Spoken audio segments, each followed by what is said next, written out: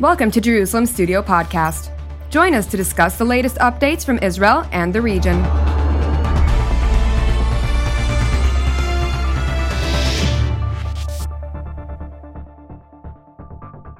Shalom and welcome to a special edition of Jerusalem Studio. One does not have to live in the Middle East in order to view the Ukraine conflict with concern and compassion, but for those of us in this region, there are extra dimensions which bear watching. What does Russia's decision to invade its neighbor mean regarding the threat and use of force elsewhere? Has the military performance on either side met expectations? Can the United States and NATO be counted on in a similar crisis? And what about the specter of nuclear weapons? To analyze these issues, we're joined by two of our co-panelists of TV7 Europa Stands.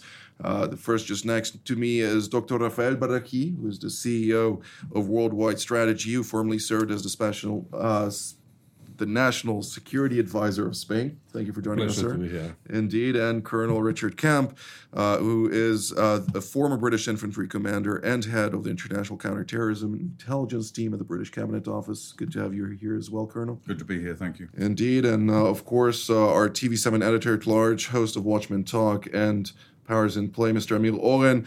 Amir, give us a broader understanding of the current state of play when we're talking about the European conflict and its implications for our region here.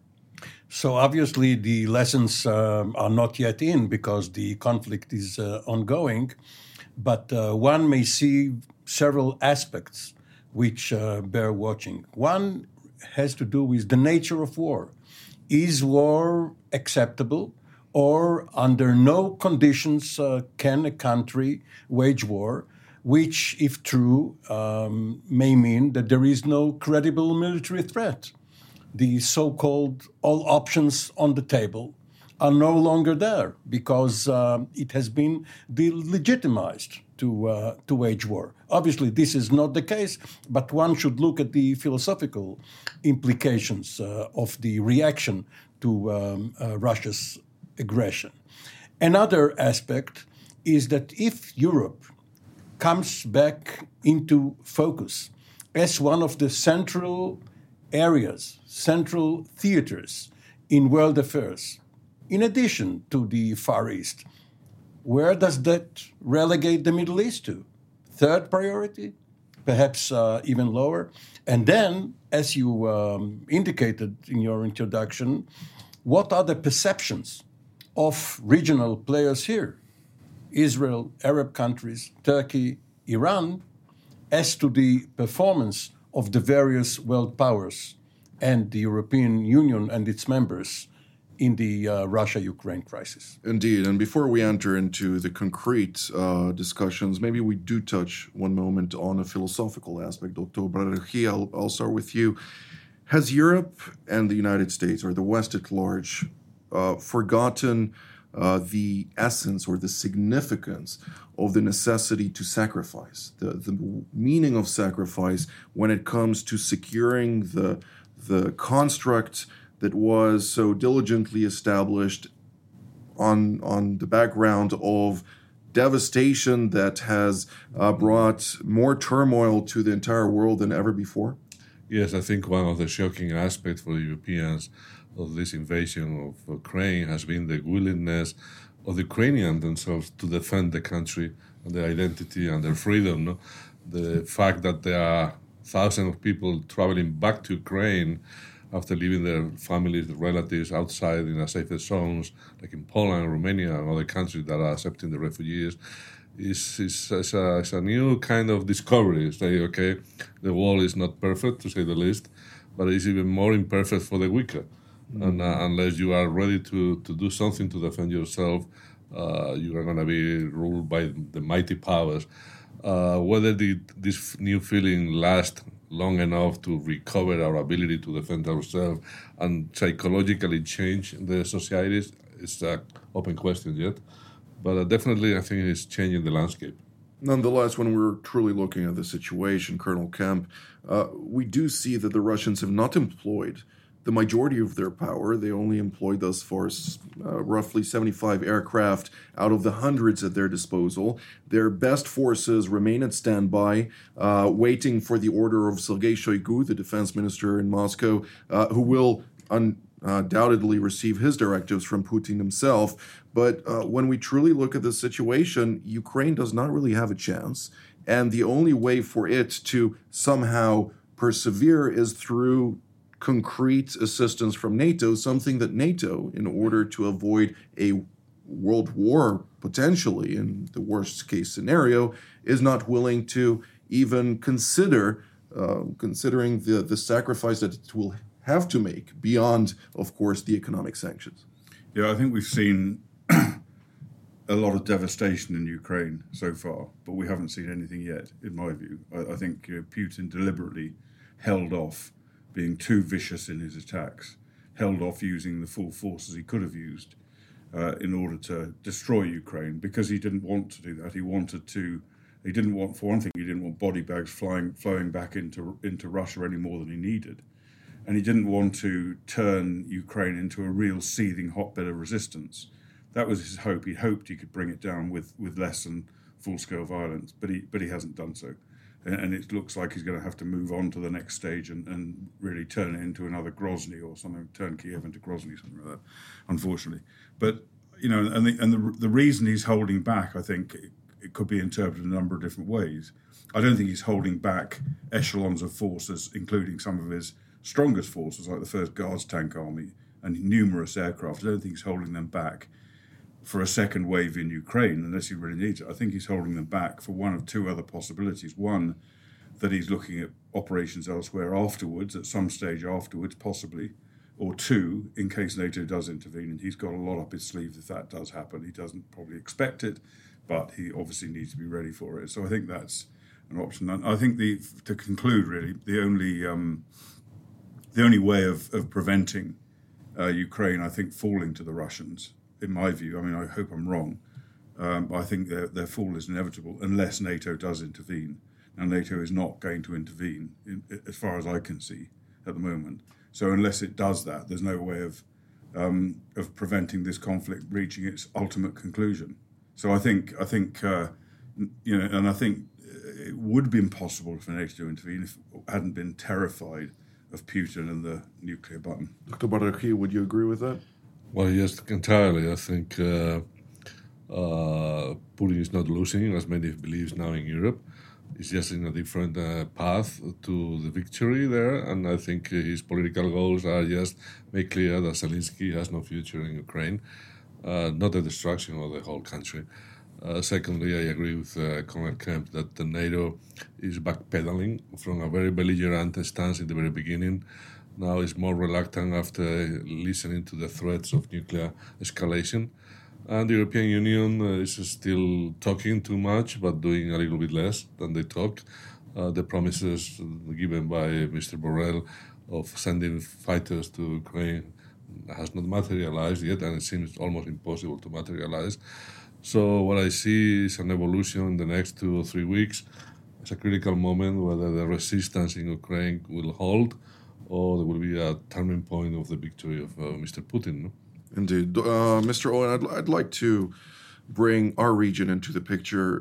One of the interesting developments this past week were specifically regarding the nuclear talks in Vienna, when the Russian Foreign Minister Sergei Lavrov came out and suddenly, not out of the blue obviously, but suddenly decided to provide a new prerequisite, which is perceived as such in the West, regarding the necessity to provide written assurances from the level of Secretary of State in the United States or higher with regard to sanctions, that the sanctions imposed over the war in Ukraine will not impact Russia's ability to do business after a revived or a watered-down version of the JCPOA will be accomplished. Is this going to impact the situation drastically? Well, Ukraine and Iran are two different, though not necessarily separate, issues. And what Lavrov said was just a sort of a target of opportunity because the timeline assigned to Vienna has gone on, and the invasion has now overtaken it by importance, and there are sanctions against Russia, and not only sanctions against Iran, Lavrov is trying to make the best of it in his letter to Blinken. But this is not the most important point here. One of the points one should make is that, first of all, this is probably the very first time outside of Afghanistan in the 1980s where the Russians, or earlier the Soviets, have employed ground forces en masse. They always tried to send volunteers, quote unquote, advisors, even to Egypt in 1970 during the War of Attrition. They probably sent, in addition to ground crews for surface-to-air missiles, fighter pilots flying Egyptian, or at least Egyptian-marked planes. And here they invaded a country, not a member of the Warsaw Pact, the way Czechoslovakia was in 1968, but they invaded a country outside of their borders. They relinquished their gray zone doctrine of not trying to provoke a general war.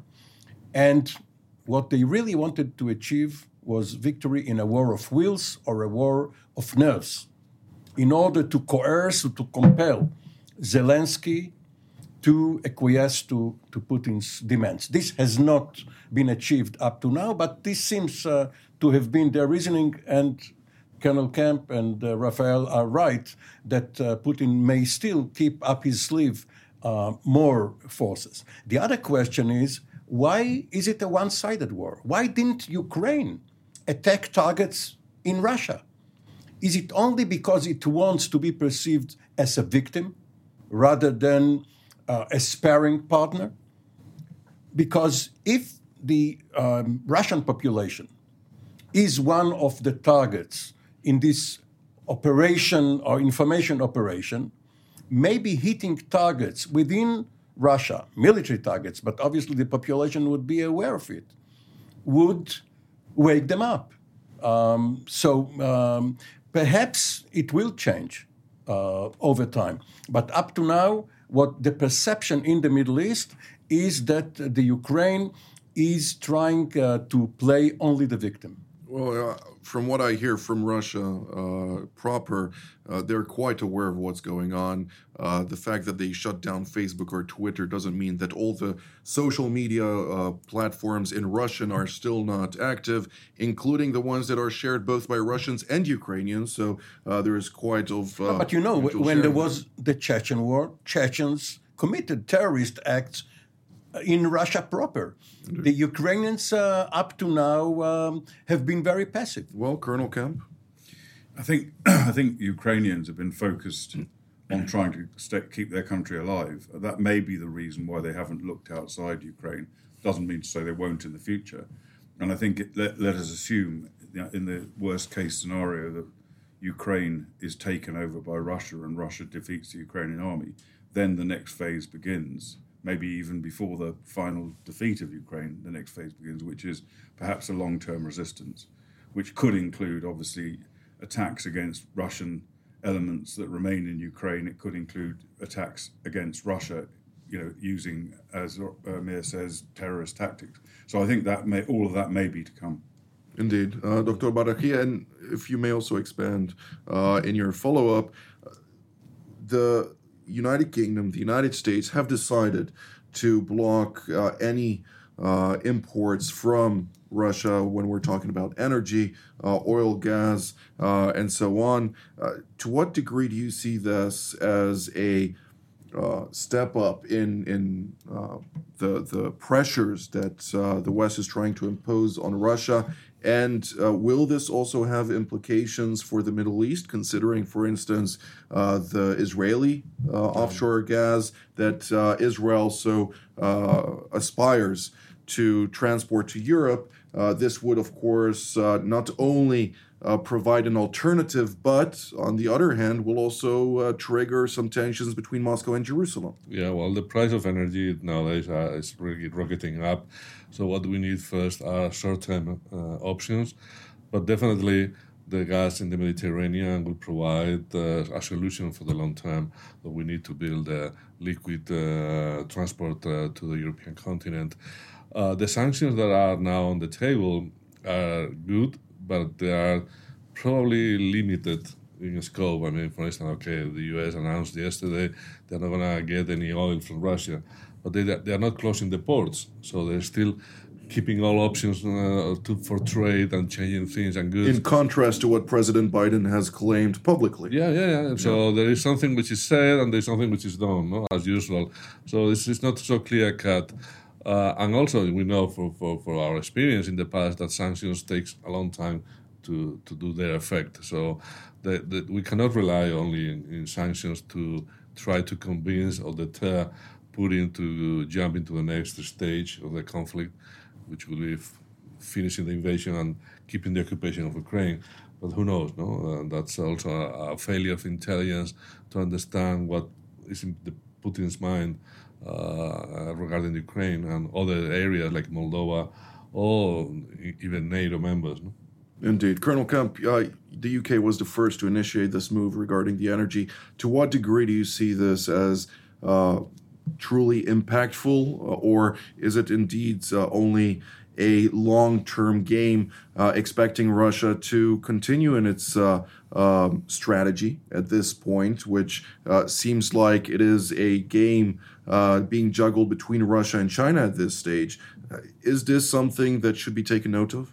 Yeah, I think both in terms of energy dependence on Russia and defense against Russia, I think certainly the UK is looking at that as being a long-term problem, not just to deal with Ukraine as it exists now. I think most people recognize that deploying a few thousand troops into Eastern Europe and maybe cutting back to an extent on, trades, or in fact, imposition of all sanctions, including reduction in energy, is not going to have an immediate impact on this conflict. I think that's probably the view. The idea is long-term, looking at, I think, both increasing our energy self-reliance or gaining energy from more reliable places than Russia in the future. And all this could have been foretold. I think those things are Britain's priorities, and no doubt the whole of Europe now, hopefully, including generation of nuclear power that's been abandoned in so many different places, fracking, which has been prevented by the green lobbies, and I think all these things. Plus, of course, on the defence side, building up our defence forces again, and certainly British, and I think it would apply to the whole of Europe. European defence forces have been run down to a hugely irresponsible degree since the end of the Cold War, and they now need to be built up again. With a view to countering whatever long-term plans Putin has. And of course, you mentioned Russia. Well, Russia's always watching what's going on. Russia's watching our reactions. Sorry, I beg your pardon, China. China is watching our reactions and will recalibrate its intentions according to the way we react to Russia, I think, to a large extent. With that being said, of course, when we're talking about force buildup, and this is something that should be taken note of, much of the manufacturing capabilities, both in the UK, Germany, and elsewhere, are still in place. So whether it is submarines or frigates or other type of warfare, the ability to manufacture right now in large quantities is something that Europe still maintained and has not changed whatsoever. But I'd like to ask you, Mr. Olin, when we're specifically looking at Israel's role in this situation, of course, it is treading very carefully between Ukraine and Russia, specifically also for the fact that the defense establishment here regards Israel's northern neighbor, Syria, to actually be Russia. So when we're talking about Russia to our north and the question of potentially being an energy alternative to Europe, to what degree is this now a viability, or is this something that will be put off for long term in order to avoid any escalatory actions vis-a-vis the Russians?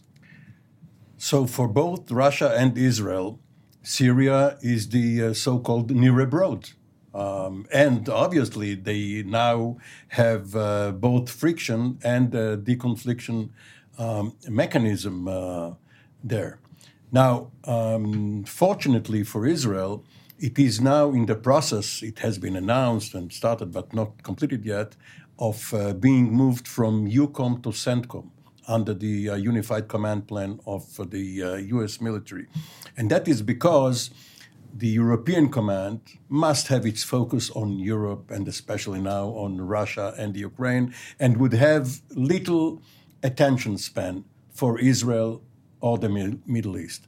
And CENTCOM, which is also in charge of Syria, even though Russia is under EUCOM, so they do have to share their concern, is more focused on Israel's problems. But, you know, the ramifications are really too early to include in their entirety. For instance, Israel has called on the 180,000 Jews living in Ukraine to come to Israel and become Israeli citizens.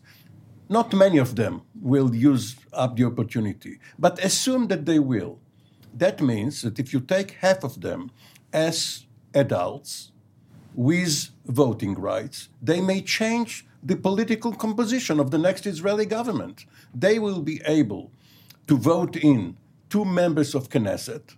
We now have an almost 60-60 deadlock in the Knesset, 61-59, but it could change. So by virtue of this war, Israeli politics could be transformed, and the next prime minister could be elected by refugees from the Ukraine. So what Putin has done in late February can throw us all into things which we can not even fathom yet. And while the domestic politics may be impacted by such a reality, the security establishment still dictates a clear line, something that the majority... Well, not dictates, but drafts, and the cabinet approves. Diplomatically put. If I say something about it, I think as a Western country, Israel was in a very difficult situation or position, given the fact that the U.S. and Europeans were stepping up in the narrative against Russia, putting all sanctions, all this kind of stuff.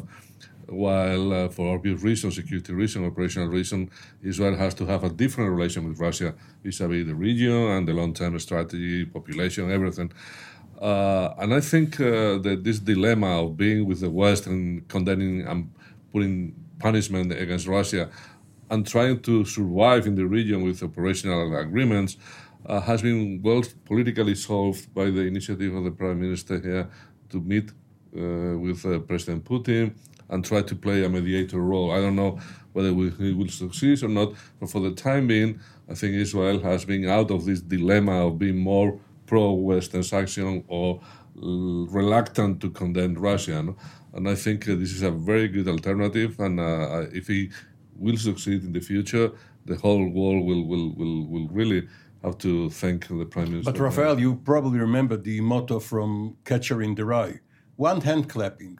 Israel voted to condemn Russia, but silently whispering, not shouting.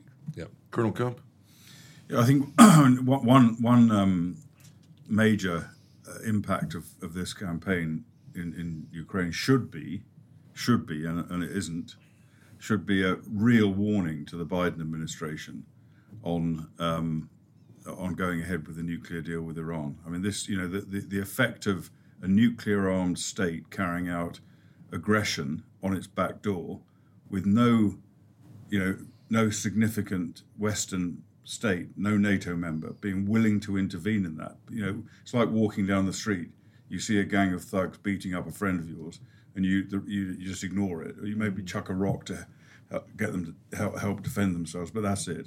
And I think, that is the result of fear of nuclear retaliation. And at the moment, the Biden administration is hell-bent on giving Iran that capability. And Israel is also, of course, seeing this, and we hear both Foreign Minister Lapid and Prime Minister Bennett and other people within the leadership here in Jerusalem speaking about the fact that the major lesson learned from the Ukraine situation is that Israel needs to adhere to its policy of defending itself by itself, because at times of trial, ultimately, every nation state needs to defend itself. Absolutely, and no matter how close your friends are, no matter how willing the United Nations force on the border thinks it is to help, none of it helps at all when the chips are down. You've got to defend yourself by yourself, and that was shown also by the American withdrawal and humiliation in Afghanistan.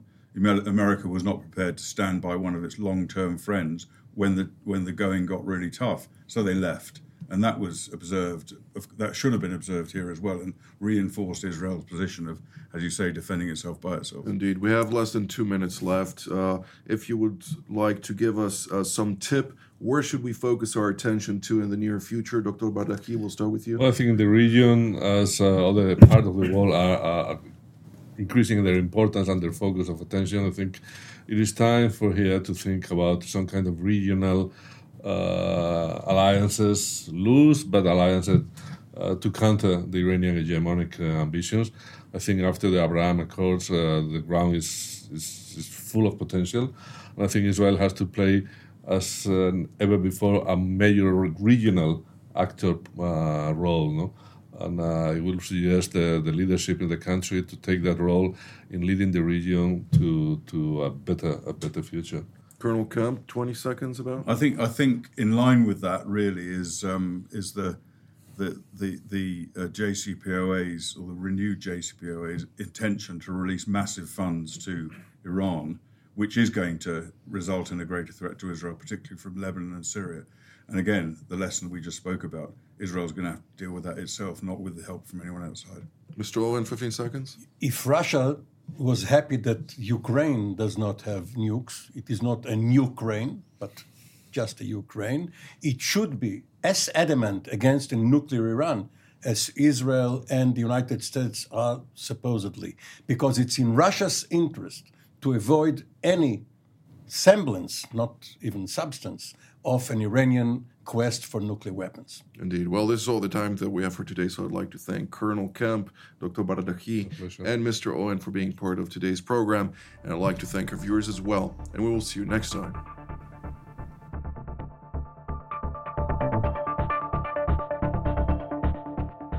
Thank you for joining us in another Jerusalem Studio podcast. For more content on Israel and its region, we invite you to visit our website at tv7israelnews.com and follow us on social media.